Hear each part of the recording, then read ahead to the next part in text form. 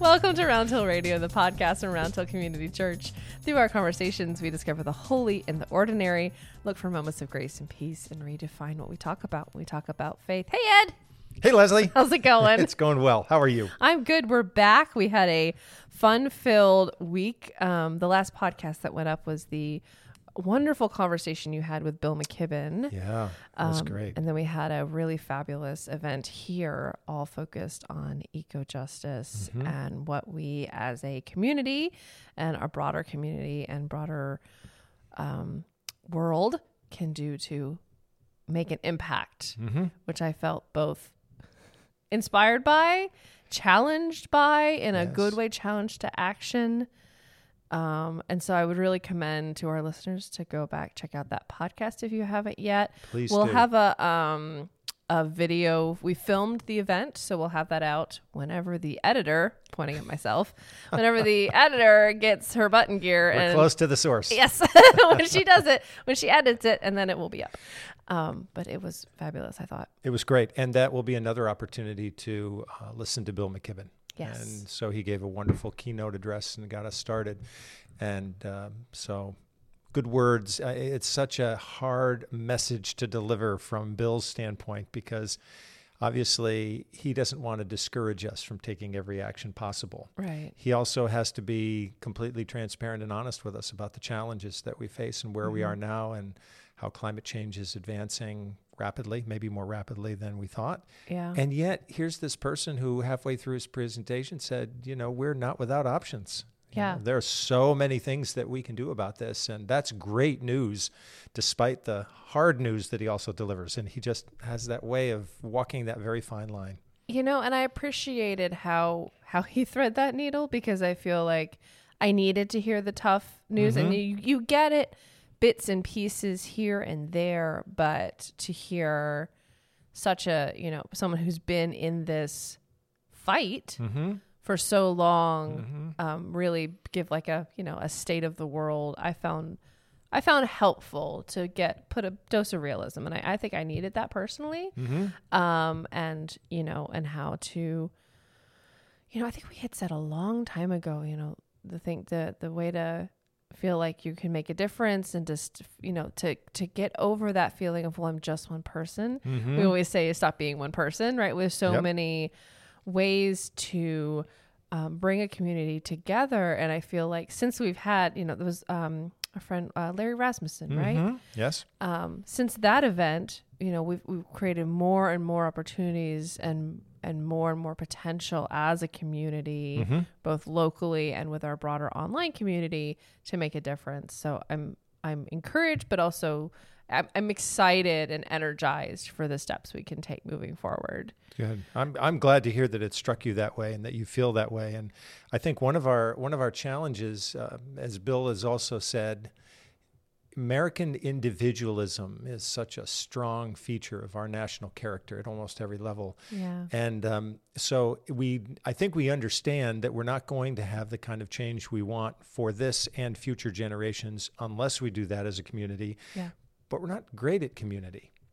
We're not great at we were talking about this last week, and I think it's a meeting, some staff meeting or something, how I feel like maybe it's a my generation thing, but we like that word, I think because of working here, we literally have community in the title. Yeah, right. Has helped me find a new. I'm jumping all over, but I feel like we as a community tend to redefine words a lot, and we tend to find deeper meaning in certain words. And I feel like the word community is one of those that we have. I'm finding a new depth in because I think I associate it with like a very like 1950s suburbia thing where like everybody goes to the country club, and it's so far from my identity that I'm like, it's not. Yeah. No, that's not me. Thank you. So I've always felt sort of outside of that, you know. I think that's really helpful to hear because, you know, when couples come to me and they're planning not only their wedding, but they're thinking about their marriage, what I've always said to people is that we carry with us an image of what marriage looks like in our heads that we've picked up over the years. Yeah. A little bit of this, a little bit of that, and that's our image of marriage. And sometimes it takes a while for it to surface. And I think we need to do the same thing with community. We have an image of community in our heads that actually may not be very productive. It might be something we don't want any part of. Sure. And so we have to surface that to understand what's there, but then also to say that doesn't have to be, maybe that's not the most productive vision of community. And so let's figure out what it means. I love this like unspoken or unintentional assumptions You carry it with us. Or expectations. Right. I think mine involves a lot of casseroles. I like casseroles. Do you like casseroles? We can bring that back if that's your vibe. But to me, that's very like a specific. It's probably being raised in the South is probably part of the problem. But like it's it's a very specific thing. But then I realize we are a community, and it's a beautiful thing. Yeah. And not to bring Sesame Street back, but to in fact bring Sesame Street Bring it back. They have this like in every episode of the season we're watching. I don't know. We watch on Max, so I don't know which. We've watched all of them at this point. They do a song. They sing a song about community. Oh, being a part of a community is cool. I'm here for you. You're here for me. That's what makes a community. I think these shows, it simplifies it. They're great, right? And a lot of the shows that are quote unquote designed for children carry this message better than a lot of the messages for adults. Oh yeah. Well, there's that whole theory that Bluey, which is another children's show. It's forgive me, it's either Australian or New Zealand children's show is actually a show that's made for parents, but that kids can watch. Packaged. Yes, because it is children. it's so like, it just hits deep. I love it. It's great. It's also very funny. I love it. Yeah, it's very fun. But it helps. I think I've also, I was like, yes, community. It makes me think. I watch Sesame Street and I genuinely do have deep thoughts, which is nice during the day. You're only on your first go around. Just wait till your third or fourth. Wait You're till going my to be third picking up even more little nuggets of wisdom. Less from the Elmo's World segments, but those aren't for me. Those are definitely for Mayburn. She sits there and dances to the happy dance. So love it. What can you do? But this idea of community, of banding together, of joining our forces together, we're not always good at that, but I think there's a lot of potential here, and maybe that's an opportunity then for us to find something new in that. So speaking of banding together, having opportunities for growth, for giving, for action, our theme for the month, even though it's 3/4 of the way through the month, we get there eventually, has been generosity. And all of the various ways that can be interpreted. So one part of the thing we're doing in worship is we're doing a hymn of the month. And the way I interpreted it as is is generosity of hospitality. Is the giving and abundance of welcoming, of a generosity of spirit, generosity of open doors, was the angle I took. But there's a lot of other ways that generosity can be expressed, right? Yeah. Well, I think what I'm learning as we go through this process is that, if you take a look at the stories of our tradition, I think you could ask of every single one of those stories, how does this display either the presence of generosity or the lack of it? Okay, interesting. That it's such a universal theme, and was woven into, I would suggest, every single one of the stories that Jesus told. Really? Yeah. And I would even go so far as to say, his entire ministry was probably just infused with this desire to crack open those parts of our lives which can be very ungenerous, unforgiving, inhospitable, and to ask the question, on the one hand, why are we acting like that? Why have we narrowed down, grace to a parameter that's more suited to our tastes? And then how can we move it in another direction? How can we get unblocked? How can we push through those creative, the blocks to our creative power? So I think that's really what's going on there. I feel like that word open, you said cracked open. I feel that openness is a key element of generosity. Right. You know, if you're opening your heart, you're opening your spirit, you're sometimes opening your wallet, as simple as that. Absolutely. But there's an openness, there's an outward gesture. Yep. Of either words or actions or what have you. But that, to me, that's how I sort of visualize it, you know, because we can be very internal. Like you said, sometimes we're very individualistic and very inward focused. But as we turn ourselves, we crack open and become more outward focused, is that opening of spirit. I agree. I think, that word is used frequently when we're talking about generosity, openness. Not to use a tennis example here. But, please do. But allow me to use a tennis example. I'll nod like I know what you're talking about. I was hitting with taking a lesson once, and someone said to me, "Stop holding onto the racket so tightly." And I said, "What do you mean holding onto the racket so tightly? I'm not holding onto the racket so tightly. Don't tell me that." And they said, "No, yeah, you are." And the reason why, by the way, they said you are having elbow problems is because you are holding onto the racket too tightly. White knuckled. Yeah, exactly. I said, "How dare you point out the truth to me? How insulting is that?" And so this person said, "No, what you're going to do now is you are going to hold the racket so lightly, you're going to feel like it's going to fly out of your hand. Don't let it fly out of your hand, but hold it that lightly." Yeah. And when I did that, it all changed. It all felt right. It all felt great. Wow. And it felt great. And by the way, my elbow pain went away. Hey. So the image that I use here is that there's this clenching that goes on, right? When we're uptight about, we also use that phrase, it's uptight. A great word. Yeah, right? Uptight, yeah. And so those are not postures of generosity. No. Right. Tend to not be. So it's interesting that a lot of our language around anxiety sometimes it's like bodily language, right? You're too tight, you're uptight, you're clenched.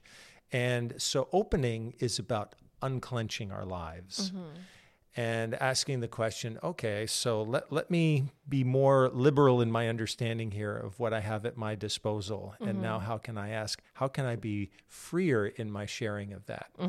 And that does require openness on almost every level, physically, spiritually, emotionally, financially, everything. Everything. Yeah. It's comprehensive. Can I title this episode "Unclench Your Life"? Yes, you can. Absolutely, you can. I have to do it now. It's great. But there's something in that, and I was also thinking about, much like exercise, it doesn't seem to be one of those things. Like sometimes it's tough to get to the point of doing, but then once you are in the action, doing the action, you rarely regret it. Oh, isn't that? I mean, I think that is so true. There are times when we feel that we can't share. We can't take that. We have to hold on to this thing. We can't let it go. Right. And then we find out that when we have let it go, it leads to such amazing joy. And I think that over the years I've been I can't even tell you how many giving campaigns, churches are always doing their giving campaigns along with all nonprofits. It's just very much a part of our world.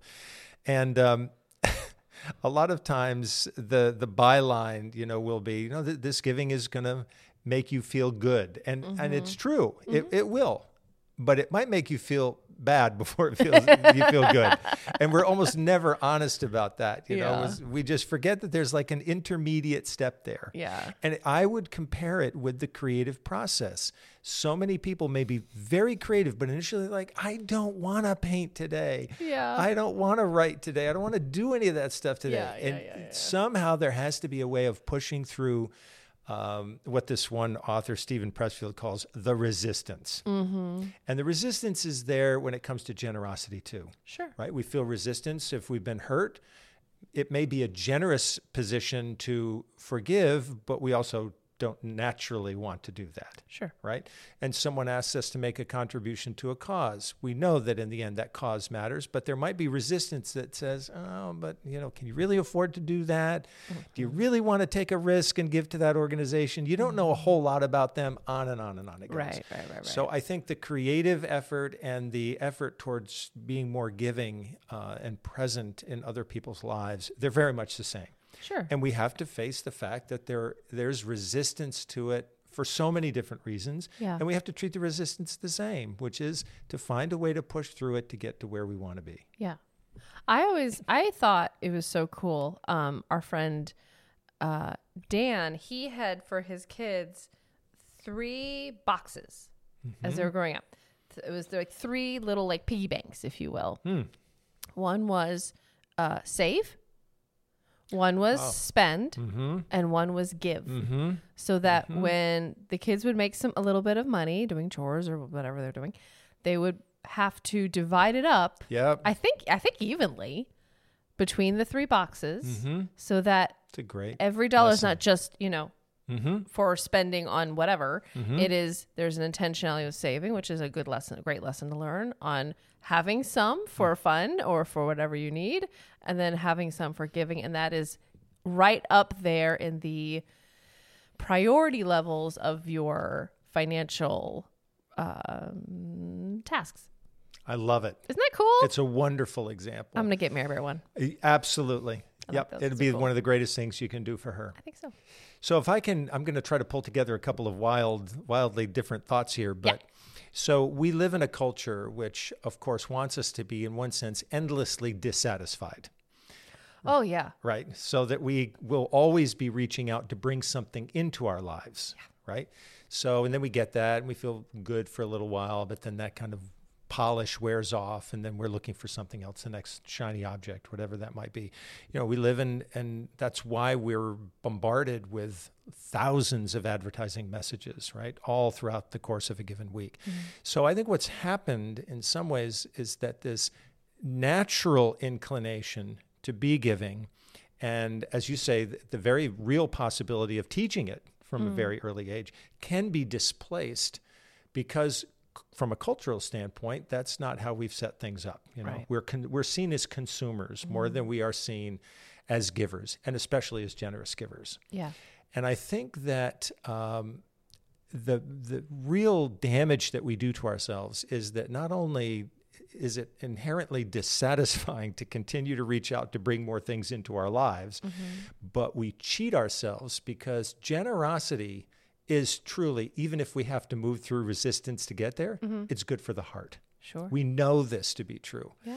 We know that people who practice generosity in a lot of different kinds of ways, and that can be through personal attentiveness to other people, involvement in a cause, financial support for an institution, that they've received the benefit of that physically in terms of their heart health. Right.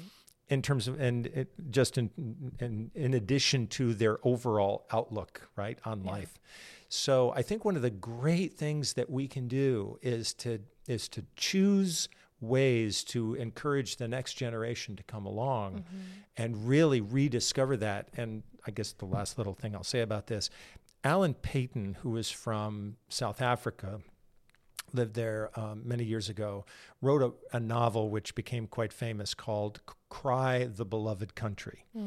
And so this was one of the famous stories that came out of South Africa, and I think started to bring people's attention to apartheid many, many years ago. And he was very committed to also a spiritual way of life, personally. And his wife died. They had been married for many, many years. And he wrote an autobiography, and he included a section in that about what happened to him after his wife's death, which was that he just entered this very, very deep sense of depression. And what saved him, he said, was rediscovering service. It was reaching out to other people, which is, of course, a basic form of generosity. And even though he felt that his own inward life at that point was about as empty could be, gradually he felt life coming back into his body and into his future in a way that had been lost for him. And that story, I think he told that in a book called Instrument of Thy Peace. I think that's the name of the autobiography. He told that story, and I just remembered that because I've heard that exact story so many times over the years from people in my congregations who said, I've had this loss in my life, but I discovered a new way of living because I became more generous. Sure.